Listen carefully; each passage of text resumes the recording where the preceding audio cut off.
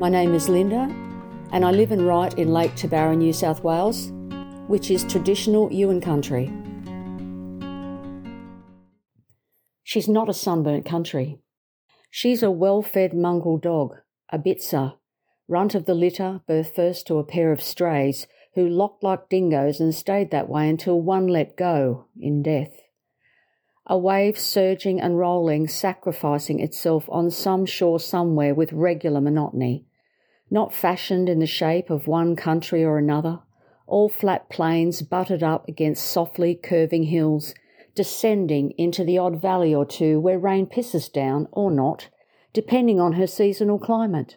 The sun definitely shining sometimes out of some place south of her border, or so some have said, and that tongue gibbering one language and stumbling over several others with its unforked flicker.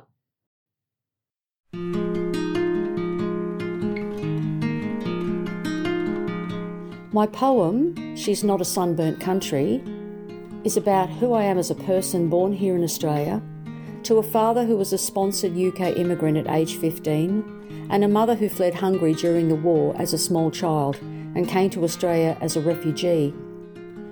When I thought of the anthology theme of country, the iconic poem by Dorothea McKellar, I Love a Sunburnt Country, came to mind.